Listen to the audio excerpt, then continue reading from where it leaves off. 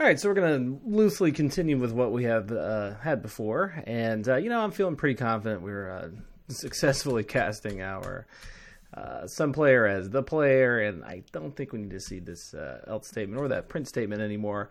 And back over here in the scene file, what I'm going to do is, let me just fold this down for a second. I'm just going to leave our little guy right kind of front and center right here. Previously, when we left off, he was over here. But, for a little... what's maybe shaping up to be a top-down game example. Let's just go ahead and initially from the start, turn off dynamic and affected by gravity. Okay, so we'll and allows rotation as well, which in some sense now defeats a little bit of the purpose of having a physics definition for a while, but we'll work our way back to it. So then head back over here to your game scene file, and you can see that pretty much everything else is cleaned out as well. So the update statement, I no longer need to really track the Y position falling down.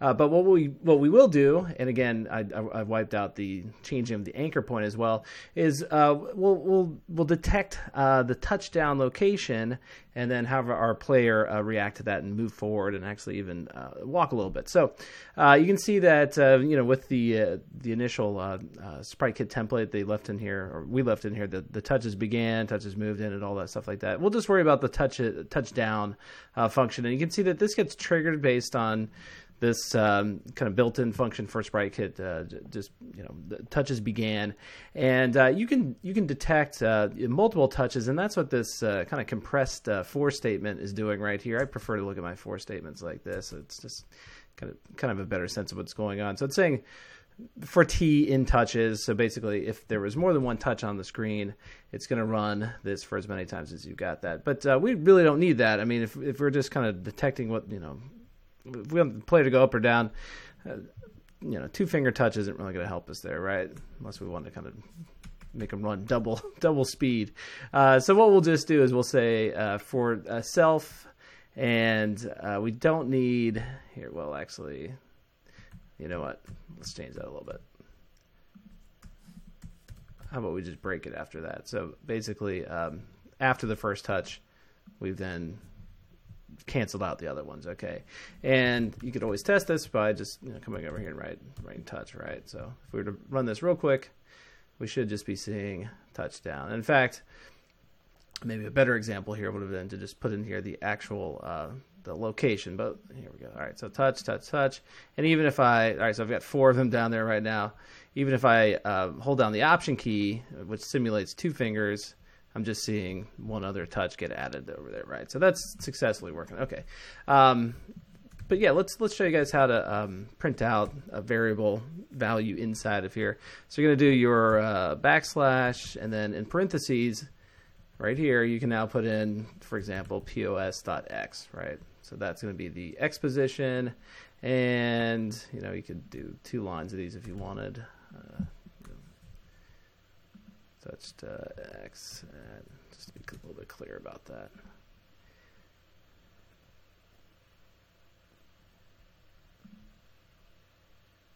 Now using the smaller device so we can kind of fit everything in here. Okay, so you can see that if I'm over here, the x is at a negative 260, so that means that obviously the y, the x center point is somewhere around here, right? So if we touch that again, 29, almost had it, right? Touch x at no, there we go, somewhere right about right about where the character's at, and I was dead on with the y. Look at that. And obviously the y, if I go up over here, you can see that the y is at 587, negative 619. So again, all of this is just leading back to our 0 point being dead center in the middle of the screen. And now what we can do is if we want to just do a quick test to see if you touch down kind of at the top or the bottom of the screen, we can just say if the position where we touch down at, if that y value is greater than 0, that means what? It's got a non-negative value, so it's obviously up at the top half of the screen. So you could say, top half touch, right? Else bottom half, bottom half touch. At that point, we could say, let's call a function to move our player down, right? So let's make a function called move down, and We're going to write over here, function, move down. Okay, and this is kind of just the simplest way to declare a function. You know, you're basically just, we're not passing anything into this, okay? So we don't put anything in these parentheses. And then we just got to do our opening and closing brackets to it, right? So anytime you want to call a function, just basically it's just this part right here. And again, no parameters being passed in. And by that, I mean stuff like this, right? Okay, so this code is going to run anytime we touch down on the bottom half of the screen. And here's where we can have some fun with our player. So what we can do is we can run an action to move them down. And that's actually pretty simple. We're going to create a variable called, actually this can be a let, which means that it's not going to change over time. Let's just call this move action. It's going to be an SK action, and this is going to equal SK action. And after you type that, again, you put a little period over here, you can start to see all these different SK actions that you can set up, right? Fades, all sorts of different things. And if you want to get inspired, again, you can look over down inside of here. It's going to show you a lot of them as well, or all of them. But I'm going to put in here move, and you'll see a couple different options. Move by, okay, that's one of them. You could actually move to a specific point, in which case you're going to put in there an X and Y location, and all these have a duration for them. In our case, we want to move by because, we don't want to send him to the set location every time. We want to move him from where he's at. Somehow it's a guy. Well, I guess it looks like a guy. All right, and in this case, so we're moving him down. So we want to add a negative value to the Y location, and we'll do this over just 1 second. Okay, and we've created the action now. This can be applied to anything, almost anything in the scene, really. It could be a camera, it could be a label, it could be obviously an SK sprite node. So these actions are really flexible. You can reuse them for all sorts of different things. Now, of course, we haven't declared this as a variable, this action over here. We're just using it in this one function.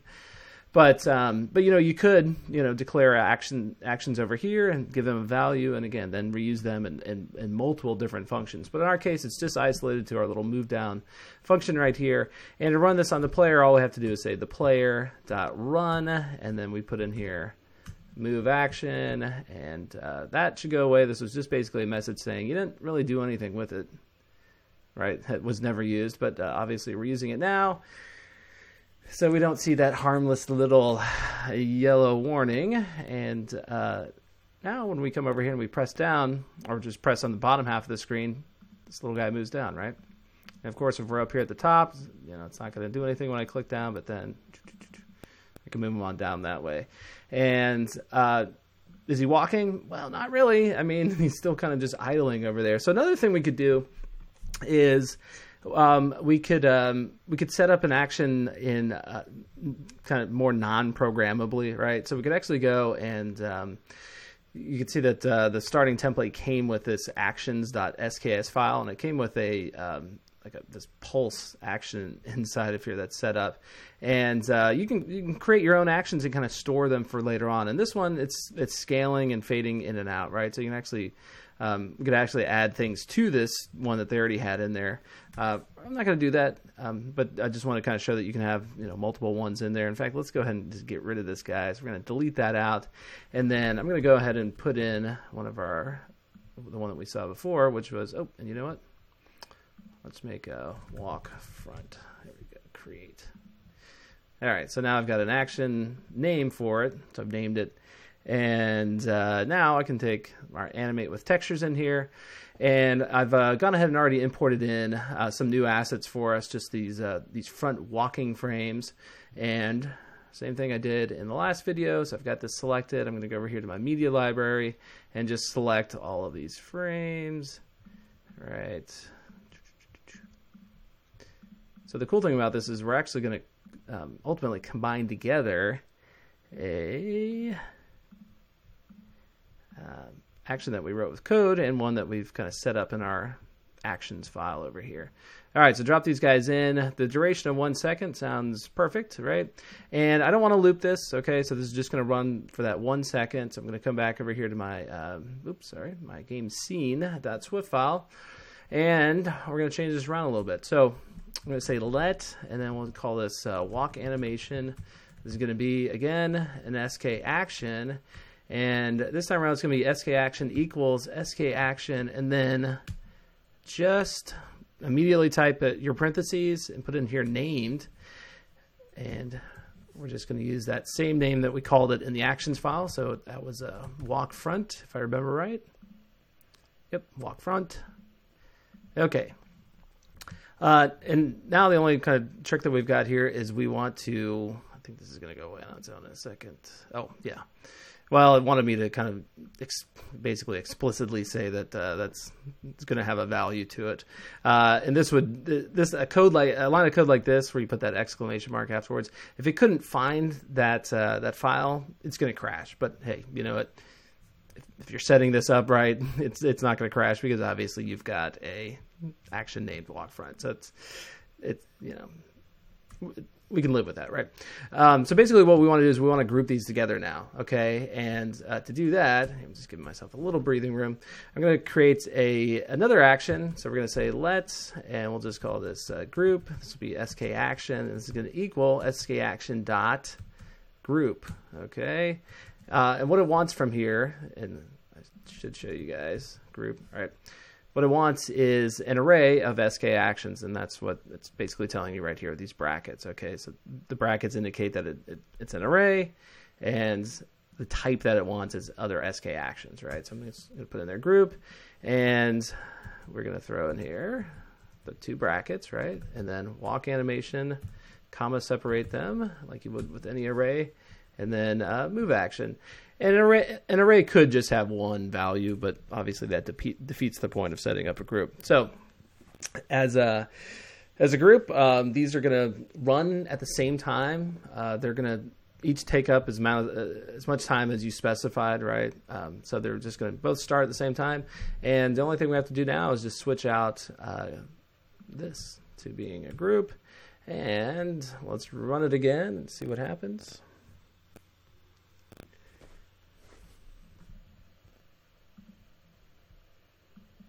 Okay, here we go. So I'm going to click down, and it might be hard to see on that sort of dark background. Let me zoom in a little bit if I can. Oh, I can't zoom in, can I? Oh, that's the problem with using the smaller device. But yeah, I think you can kind of see that his legs are moving over there, and then as soon as he's done with the action, he just goes back to his idle animation before. So think about just how easy that was. We really just have 4 lines of code. I could have even actually compressed this into, watch this. I could have actually taken this, put that right there, but I think for a lot of you it's probably easier to kind of see that as a separate line of code. But that would do exactly the same thing as before, and to kind of prove that, see, there he goes, he's walking again. All right. So let me just kind of step backwards on that a little bit, and then of course, you could do another action to move him back up again. When you think about it, though, you'd probably want to have some sort of buttons or something like this. Making people always jump all the way up around the screen to kind of set a direction is probably not the best way to move a character, right? But for right now, it's certainly easy.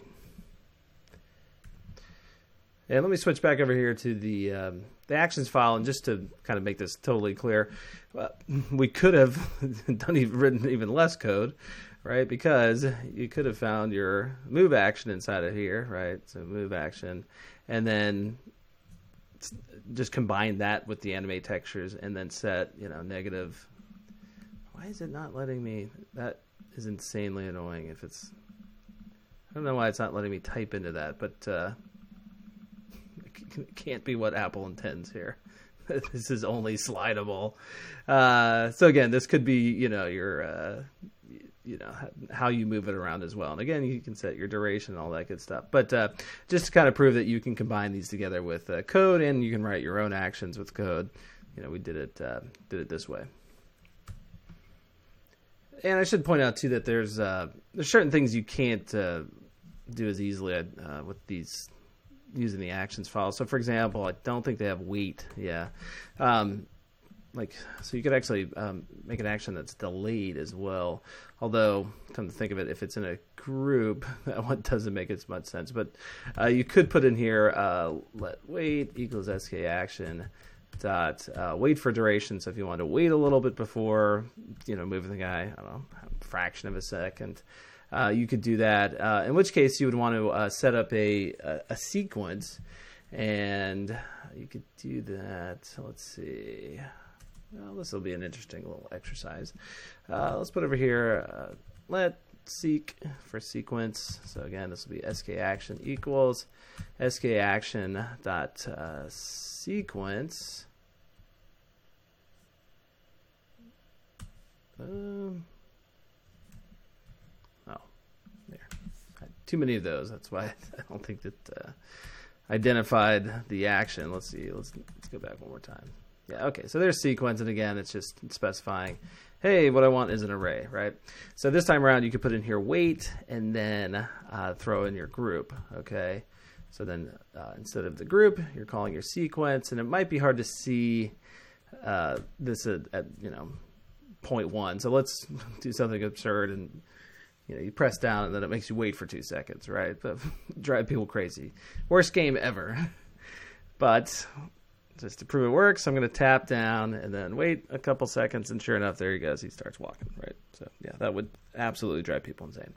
But just to prove you can do it, there you go. So let's put in there. That's about 1 frame's worth. So probably nobody would notice there's a 1 frame delay. And, there are certain reasons to do things like that. It's a little kind of hard to explain in a basic video like this, but if you wanted some other thing to kind of complete in the kind of the sprite kit cycle or the loop that it's going through, sometimes you will delay things this very short amount of time. But yeah, there you go. It's really hard to. I'm sure you can't. The human brain probably can't process that fraction of a second that's being delayed over there. And there we go. Our guy's finally left. He's off screen. So anyway, we'll come back with more to do with this little character in the next video. I think we can exploit him for some more lessons.